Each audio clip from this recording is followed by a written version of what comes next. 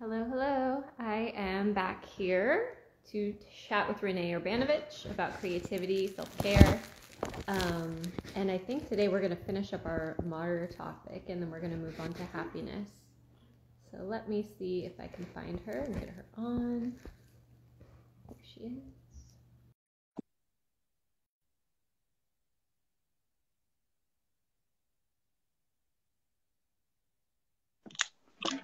Hey. Hi, it's dark now. Happy Yeah, Monday. Thank you for switching. yeah, my pleasure. It actually works well for me. It's a good Okay. day. When do I get to hear your Hildegard song?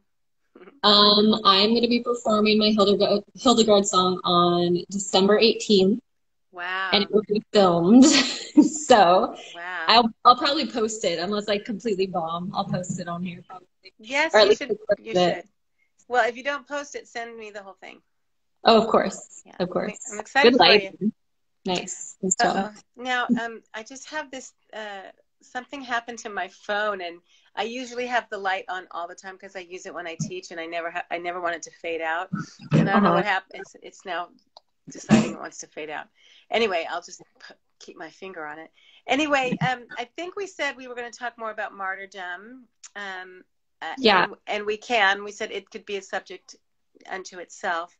Um, but I was just thinking, we talk about so many millions of things. I wish we could tie it together somehow, or give a basis, like a building block kind of logical sequential thing, but I don't know if we can. I don't well, know. I'm sure that we can. I don't know if we can do it right now on the fly.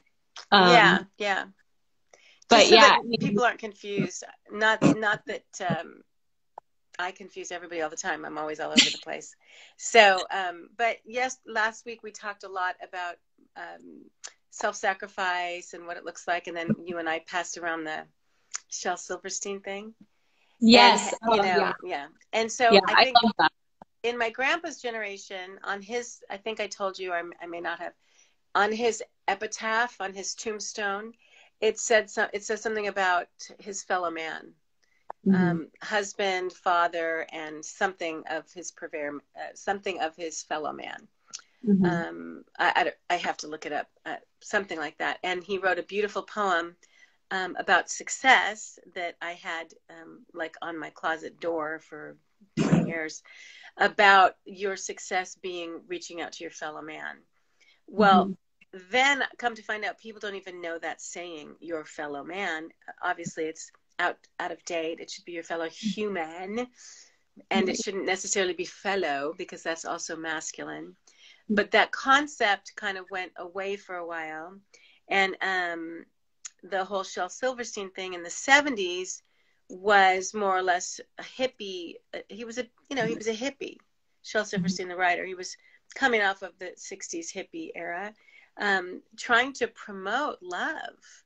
And now here we are in our self-care menagerie, everything's about self-care, making fun of how the poor giving tree just pretty much died, gave until she could give no more. So Yeah. I just was thinking, culturally speaking, uh, of course there's anachronisms, and we look back on, even, what's his name? Not Walt Whitman, Henry David Thoreau. And I make fun of him all the time because he had his, mom and, sister taking care of him at Walden Pond. He wasn't doing his own laundry. He wasn't making his own food, right? So I Hmm. make fun of that. And so now I'm taking issue with the fact that we're making fun of poor Shel Silverstein. I don't know why, because it was my era and I'm part of it. Yeah. So, but Yeah. what is it about our consciousness collectively that takes issue with issues like that, and the changing the thought form, changing what we accept as okay? Because I personally don't think it's okay that we don't feel responsible for one another like they did in the Depression. I don't think it's okay, and Yeah. I don't know what the better word for responsible is, but Yeah. So there's so much to unpack in what you're saying. So first is the Shel Silverstein thing for a little bit of context. So we're talking about The Giving Tree by Shel Silverstein, which is a story about a tree who basically gives itself until it's a stump to this little boy. And you know, I grew up reading that book and was so one of the most beloved books of my childhood, for sure, like top 5. And I, you know, I grew up being very moved by that story. And I still think there is a lot of beauty in that story. Okay. I think the revisioning of it is very clever and very timely. Mm-hmm. I don't necessarily think it's like a rewrite or a contradiction of what Shel Silverstein was originally trying to express, because I think they're sort of 2 different things. Mm-hmm. Yeah, so I mean, I think on the positive side, that story is a little bit like the positive side of surrender that I talked about last week, where you're giving of yourself to the extent that there is no self, right? There's like a surrender of the self to the extent that you almost subsume the self. And this is like a higher spiritual goal. This is not like a thing that the average person necessarily wants or needs to pursue. So there's that side of things that I think can be, you could draw that analogy with the Shel Silverstein story.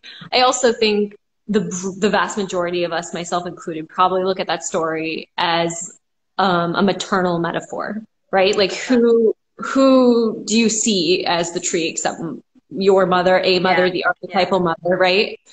And so in that sense, the story can be an allegory of modernity, really, because look what we're doing to our mother, the earth, you know, we're doing. Yeah, I was going to say Gaia. Absolutely. It could, we could take it now to mean that, like we keep taking from her and taking from her. Certainly. Yeah. And then, you know, there's so many ways. That's the beauty of allegory, right? You can read it so many different ways, and there's so much nuance to it. It's like a diamond with its many facets, you know. Another way you can look at it is not only that, like, we're basically, you know, destroying the earth and the earth is becoming a stump, you know, but that no matter what loss the tree experienced, the tree's happiness, the tree's contentedness or fulfillment was through the act of giving. Yes, and that's why I mentioned maybe we should talk about happiness, because the trees, you didn't say the tree's happiness, you said the tree's fulfillment. And so, you know, I know that a lot of people are on the pursuit of happiness, but I think happiness is overrated. And I really, I don't like to brag when I'm happy, because I think that happiness is short-sighted and happiness is not the same as contentment. And so everybody wanting to be happy and feel happy all the time tends to short circuit the mission of creativity, right? Which is to be more connected, which has more to do with what Shel Silverstein was saying about self-sacrifice for the sake of others. Right. I can't hear what that is. I just hear a noise. Oh, it's my little man laughing in the background. I'm going to move to the next room. He's like, oh, sorry, Mom. I told him I was doing a call. Go ahead. I'm still listening. Oh, anyway, so I don't know where I was going. I just lost it. Just about happiness versus fulfillment, self-sacrifice, and what true unconditional love is. Because when you're honored to love someone, should it cost you anything? If you're easy to love and it doesn't cost you anything, is it worth less than someone who's hard to love and it costs you a lot? Like, what is the difference between unconditional love, self-sacrifice, martyrdom, you know, like Shel Silverstein's little tree, and you know, and what should our mission in life be? To bring ourselves fulfillment or to bring fulfillment to others? Yeah. I mean, okay, first of all, I totally agree with you about the word happy. That word is meaningless to me, essentially. I mean, I don't... Yeah, you and I match. You know, we match. Surprise. I mean, I'm happy for you if you have a baby or you get married. Or I say, I'm happy for you. That's like the only time I really think I've used that word in my life, which is kind of funny because I'm talking about other people. But yeah, happiness to me isn't a thing. It's not, you know, it's not a thing. It's like not a thing I think about in my life. I think about self-actualization, like the you know, fulfilling my reason for being, you know, growth, evolution. But I also think of not even in growth terms or like linear terms. I really think of just like embodying my humanity, which to me isn't like oh, I have to reach for this or I have to achieve this. It's like a sinking down into who I am, you know, as a human. And, you know, happiness, you could say happiness is like if there's an up and a down in life, happiness is the top of the hill, and everyone wants to be at the top of the hill, but you can't actually be at the top of the hill all the time. Otherwise that just becomes a flat line, and that's essentially depression, right? Yeah, that's good. So yeah, so the word is meaningless to me, and it doesn't have a place really in my vocabulary, like my day-to-day vocabulary. Yeah. But then I forgot the last thing you said. I was going to make a comment on that as well. Something about fulfillment, maybe? Something about that's right. So you said, so do we try to like fulfill ourselves, or do we try to serve others? And I would say that there's no difference between the two. Like to me, the true purpose of life, and like everyone has their own iteration of what it is, but if you're fulfilling your purpose, you are both serving yourself and serving others simultaneously. What you're not serving is the small self, like the self that says, I want, you know, 5 glasses of wine right now, or I want, you know, this boyfriend and that boyfriend, or you know, the small self, because that's not even yourself, right? That's the mind just bouncing around like a ping pong ball, having different wants and desires. But to me, there's no separation between self-fulfillment and the fulfillment of serving the collective, because like I always say this, I always say you can't exist in a vacuum. Human beings cannot exist in a vacuum. Not only are we highly social creatures that are designed to be in communities and be of service to the community, to have a place and a role in the community, which gives us a sense of stability, fulfillment, identity, purpose, etc. We're also a part of the web of life.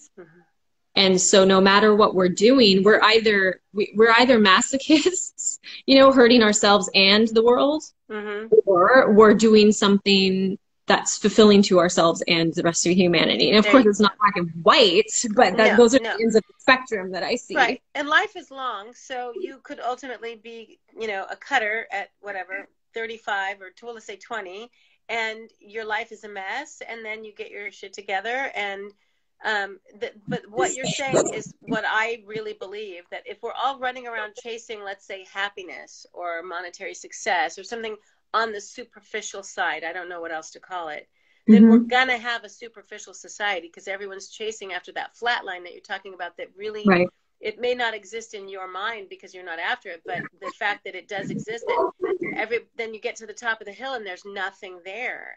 Your humanity isn't with you. And, you know, the old saying, Ubuntu, the African word, Ubuntu, means I am because you are. That's what being human is. We can't, we are each other.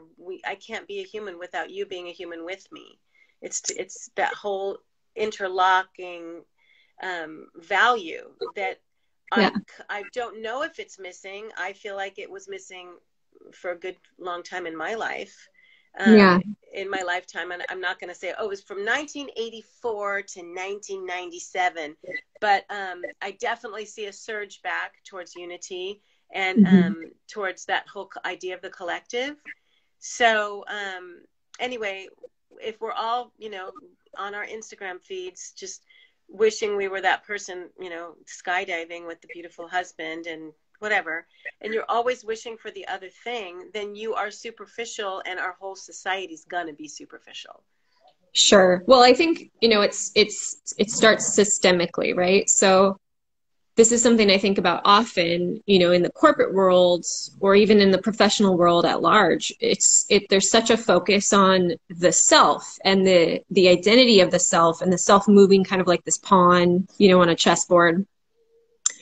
Like the self as the CV sort of thing. Yeah. And so even people who have really good hearts and have really great intentions and want to help improve the world, they're so focused on moving their pawn in the right directions to even just like set themselves up in a good position for, you know, for the basic needs and maybe a little bit more, you know, so what happens is our creativity gets siphoned into, okay, I'm going to focus on my world moving my pawn where it needs to go so that I can support my family, I can, you know, have a decent life, I can pursue some hobbies, whatever. But imagine if we all actually siphoned that energy, or did not siphon that energy away to the self, but rather like made a collective pool of that energy. Yeah. I mean, the power of that would be exponential. And I think that to me is really the truth of why we as a society are kind of falling to pieces mental health wise and whatever. Right. We're taking these little bits of energy and we're basically trying to make ourselves exist in vacuums, and we cannot. No. And so that, you know, world problems can't get solved because everyone's too distracted with the pawn game, right? To just get their own position filled. Right, which is why there's that movement, this huge movement. And then, I mean, when I went to college when I was 40, I met some people staying on a buffalo farm, living in a homestead, you know, living like in a big commune. And so that was, you know, 17 years ago. And then I've heard more about the homesteading movement, the tiny home movement, people saying, let's just do the 4-hour work week. I don't want to own things. I just want to have, you know, people trying to change culture's values by the movement of simplicity, which is a little bit like your thing, your mission, which is to simplify and slow the fuck down. Because you're going to push to have however much money in the bank and to have this, that, and the other thing. And it's still not going to be what you need or what Noah needs ultimately, because it's going to lack connection. It's going to lack that depth. Exactly. So, anyway, go ahead. I was just going to say beyond that, you know, there's that's kind of the monetary and the time side and the energy side, but there's also the community side. So I think of it as like a masculine, feminine thing, or yin yang. So there's the masculine where we're burning ourselves out working and accumulating and whatever. And then the positive masculine being like giving ourselves space, giving ourselves time, the 4-hour work week, whatever. And then the feminine side is like what we talked about before, where I talked about walking the wool and the women sitting and singing, and they've got the wool like marinated in urine and they're like working it out, you know. We are literally, our nervous systems are missing the opportunities for those kinds of interactions, whether it's singing or just sitting around shooting the shit or sitting around, you know, cross stitching or whatever. Our nervous systems don't get to sit in groups of people and don't get to just marinate in the sense of safety and love and being held, you know, that you get in a community. I'm really excited actually, because I'm going to, in the new year, January 14th or so, something, I'm going to, a retreat in Northern California led by Ken Weaver, who I mentioned, I think, in the last time we talked about this. It's all weaving, and it's just learning how to weave. Oh, you're going to do that. Yeah, Sisters of the Loom. I cannot wait. This is exactly the kind of thing that I want to create, you know, in Simple Wild Free, but also just in my own life, and to promote the work of other women doing this too, because I think it's so important for us to simply just be sitting around in circles for the, you know, you could talk about all the spiritual reasons, the whatever, the mental health, but truly for me, it's like my nervous system just wants to be in a circle of women. You know what I mean? No, so, I do. I love that. Yeah, that's my addition. The closest thing I can think of would just be like the Europeans, like when we go over to London, and we went to Croatia with Rosie, and we were all on vacation, but even when they're not on vacation and we're in London and they're coming home from work, when they get together for a drink, it's not 2 hours. It's hours and hours and hours. And my nervous system and Jim's nervous system, we clock out at 3.5 hours. We can't sit anymore and just sit. We just can't. But they're going to go on till midnight. So they've got 6 hours, you know. We've only got half that in us. So there's a huge difference, I think, Northern American wise, because not that I know anything, but I know Jordan spent a lot of time in the South, in Mexico, in Nicaragua, in Argentina, and the sitting around vibe, it just makes my skin crawl, but it's part of life. And so taking off 3 days a week now from teaching and from working on whatever I work on. Like usually I'm writing a book, or I'm working all the time and I love it. But just being part of a family again, and, you know, the hours passing by with the baby and now with the new baby, and just doing dinner and then just doing dishes and then just sitting and talking. I haven't done the whole sit down and talk to people unless they're over for vacation or for a family reunion in years. Yeah. Yeah. And in fact, when I did have children, we had a computer table and it sat like 3 kids. And then we had another table and we were always just doing something. A very productive household over here. So, you know, shifting that and trying to reset my nervous system, you know, I haven't done any research on it, but I know that it's definitely a new concept for me, that to reset my nervous system without wine, or, you know, a couple glasses of wine or whatever. But that's, I think, what we default to, is we just take a glass of wine to relax. But, you know, my mom used to, because she's a 70s lady hippie, you know, she used to have, you know, women's circles and pottery days, and, you know, they would just sit there for hours. So it's not all entirely lost yet, I don't think. No, I think it's just it's not systemic. So there's a system in the machine of the system and what the system is propagating. And then there's what people naturally are attracted to or drawn to. And then there's kind of that constant, like friction between the two and what's available to people based on their lives. And, you know, in America, in the United States of America, I think, you know, we're really addicted to adrenaline. We don't even know how to exist in silence and space, right? So first there's the mental, like the story of, oh, I need to be productive and I need to be doing something or whatever. But then even when we eradicate that story, our nervous system is still in a state of like activity, which is it's a low grade fight or flight. It's like emotional facilitation that makes it difficult for us to be like with those Europeans, for instance, and actually relax and be, you know. And so being with children helps. And yeah, drinking a glass of wine or a glass of beer or whatever can help you to open your channels, to get more in the present moment, to kind of turn off that productivity thing, that like, you know, the coffee mindset. You know what I mean? Yeah. I mean, why did our workforce need to be caffeinated? Like, you know, what if we never had coffee? What would the world look like? It would be very different. And you know, sometimes you and I talk so much about self-care, and I always want to qualify it, as you do, that it's definitely not necessarily supposed to be ready. Yeah, at 6. I'm on a call. Go ahead.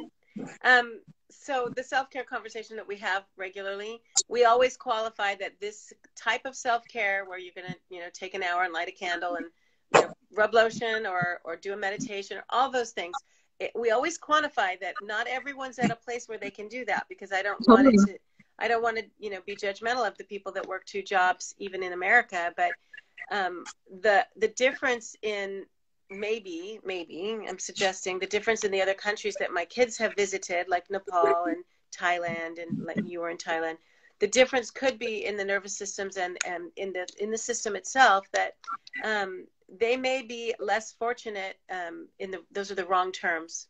Yeah. Here's a side note, is I wrote that in an essay once when I was around 42, that I was hanging my laundry to dry because I was trying to be organic.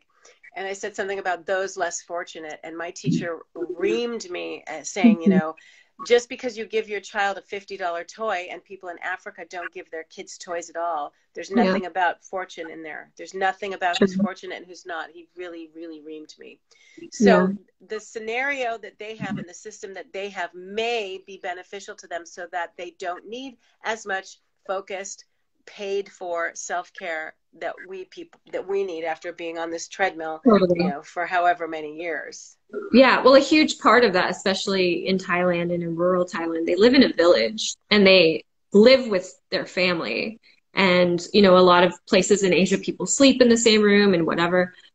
So they have less of the individualistic storyline. Like, this is your space, this is my space, I need my own whatever, you know, like whoever said that, okay, like we all need our own kitchen. To me, it's absurd. Like you need this big, huge, large appliance, and you need this big stovetop, and one for you, one for you. Like, it doesn't make any sense. But so going back to what you're saying, yeah, self-care of the kind that we're talking about is almost it's almost irrelevant in that culture because it's an intact culture. It's what I would think of as an intact culture Right. versus the Margaret Thatcher society of individuals kind of culture. Right. It's Because not breeding, one, it's not breeding this desperation. exactly. Okay, it's not And breeding they that. Yeah. and they sit around and they touch each other and they massage each other and they don't have weird taboos about body and they're just like, really affectionate naturally the way little kids are. They haven't lost that. And not only that, but they go to Buddhist temple, they have the monks, they have rituals that are built into their culture that they all participate in. Yeah. So they're not desperate to like, where do I find meaning? Okay, I guess I'm gonna light some candles and like say some prayer. Like it's already all built in for them. And I'm not saying like, oh, you have to be Buddhist or this culture, I'm just saying that this culture isn't better or worse. It's actually a culture at all. Is all I'm saying. Yeah. I know. And so I'm bringing that up as a point of the whole self-care, fulfillment, and all of that. And it really ties into what we're trying to do here.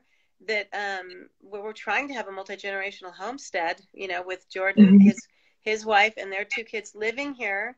And I had a therapist at one point, like 6 months ago, and I felt like she chided me, and she wanted to say something that was really bad about having my son move in with us. And I said, oh, you don't understand. We really want this. My son's lived in 35 different countries, and he has seen this for 11 years, ever since he grew up.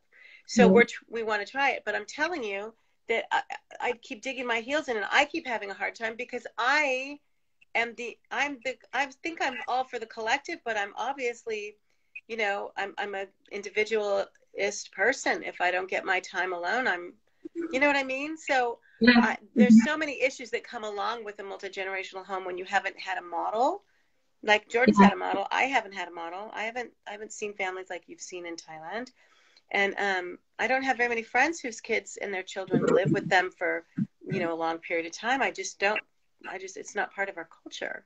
Of course, yeah. So we're trying to take a concept and create it out of thin air. I mean, I've lived in plenty of communes and the like, and there's always a lot of struggle and ego because it's a bunch of people coming from cultures that don't know how to do that. Right. And then I also want to, insert the caveat that we don't necessarily know, for instance, in a culture like Thailand, where there's, in Asia in general, there's really strong Confucian history and philosophy that kind of like guides the way they socialize. So they're very collective focused, and there's a lot of positives to that, but there's also negatives too. Like it's a lot harder to have personal boundaries in cultures like that. So I'm not like glorifying that culture, over another. And I'm not necessarily saying that having alone time or wanting to have alone time is good or bad. But what I'm saying is that they have an intact culture where there is a collective, there is an automatic collective ability to be in the same space, to be in shared space. You don't have to, schedule 15 play dates or whatever to make it happen. And they touch each other. And so they're getting these very basic needs met. Basic needs to cook together, to sleep together, to physically be together, to physically touch one another. Yeah. And I think, the number one predictor of recovery from depression and anxiety is having a strong support network. Like and so community. Yeah, a community. Yeah. So, I mean, imagine all these people here and what I think of as like filing cabinets of, apartment buildings and whatever, like one person in this little box, another person in this little box. Yeah. No wonder we're not getting touched. We don't hear the voice of another person. Yeah. We're not sharing meals together. Like these are all really, ingrained in our biology. Like we evolved this way, Yeah. Yeah. Well, part of our scenario right now is very fun. I mean, it's just enlivening, and it's fulfilling a lot of those needs for me. And yet I'm shocked at how reticent I am, and how hard it's been for me. But I do think that that we always qualify the whole self-care thing. I think that not putting a value judgment on individualist versus collective societies, not putting a value judgment, but each one's going to breed a different set of issues that you need to work through, I guess. I don't know. Absolutely. I totally believe that too. Yeah. So I don't want to, sit over here and talk about this utopian culture that doesn't actually exist. Yeah, What I do want to talk about is basic human needs that some cultures meet and some don't. yeah. And us being in a position where we can make a choice to create something that takes the good, leaves the bad, Yeah. And sometimes in this culture, in the more elite, privileged culture, the things that we want so desperately, we have to pay for them. We pay for massages, and we do pay for, like, if we want to go to Joann's Fabrics or whatever, wherever, and have a little quilting thing, you have to pay for any community thing that you're going to do. Totally. And that's part of it. But here in Santa Clarita, every time I talk to this woman, I break into tears. This baby, Achilles from Argentina, never got to be with anyone. He got here when he was 9 months old. And for like 8 months, he didn't get to be with anyone. And I found a group through a lady that I met at the duck thing. And she said, oh, no, this lady started a SCV toddler group. So there's like 700 mothers of toddlers through Facebook. And it's completely free. And they do a co-op. And one woman does a lesson, or man, every day, every single day. And it's completely free. Wow. So people that want the community and want the interaction for their children, at least. And these mothers of toddlers, I mean, I haven't been around them in so long. They're so like, I'm like, okay, come on, it's 10 o'clock. And they're just like, yeah, I'll start when I start. Yeah, I'm going to take my time setting up. And haven't been around it in so long that it's reminding me, of just that slow pace. And it's probably taking my blood pressure down a little. I don't know. Yeah, let it do that. Yeah. Thailand did that for me. I've never been so grounded in my life as when I left Thailand and then moved to San Francisco and became completely ungrounded. The ebb and flow of being grounded. Yeah. For me, I swear, for me, it happens within hours in the day. Like I can't keep track of when I'm feeling like I can do this, I can do this, I can't do this, I can't do this. So anyway. All right. So what did we talk about? You want to wrap it up? That is a great question. So basically we're talking about fulfillment and happiness and the power of community in achieving that. Yes, we kind of got off on community, didn't we? Yeah. Yeah, but to me it's no different, because I think creative community, like this Kin Weaver thing I was talking about, that's kind of the pinnacle to me. That's the creative self, so unabashed in being the creative self that you can be held in the community. You don't, have the critic. Like we're not there to look good. We're not there to produce a painting that everyone says is good, right? We're there to be in community and create something out of the collective energy that's there. Yeah, yeah. And you know what? And that's a good thing about church, right? We're always talking about church. That is a good thing about church. People come together just to be together and just to share a meal. It's called fellowship in the church. So yeah, and it's a beautiful idea, and no matter what the religion is, it's beautiful, and it's something that secular culture is it's slipping away from secular culture. I do. I feel that. And before we left, the big idea of church, that's what Jim's main concern was. He's like that the whole community idea is just like, where will we have that? So now we just have such a big family. But what I love, that's one way to do it. What I love that happened tonight is we wanted to talk about happiness and fulfillment, and we can interchange the word community and together. Those words, we can interchange those words. That it's a fascinating thing that they're interchangeable. That movie Happiness. The Pursuit of Happiness? No, it's a doc. Shad, who's that director? Shadyac. Tom Shadyac. I got it. There you go. Nice. Tom Shadyac. He got in an accident and he got hurt, and he's the one that did Jim Carrey and the Pet movie. Ace Ventura. Ace Ventura. Very famous, very, very successful on the go guy. Right. And he got in an accident, in a biking accident. He got hurt, and he just had all this time in the world to analyze happiness. So with all his money and everything, he sold everything he had. He moved into like a trailer, and he took cameramen, and he went all around the world seeking who's happy and who's not, and what is happiness. And we just we just hit the nose. We hit it on the nail. We hit the nail on the head. It's togetherness. It's community. Totally. Yeah. And but it was an accident. I didn't do it on purpose. No, totally. But that's great. I love it because it's spontaneous and it's real. So time for dinner now. Yeah, time it is. Communal dinner. Okay. Mwah. Love you. All right. Love you. Bye. Love you. Bye.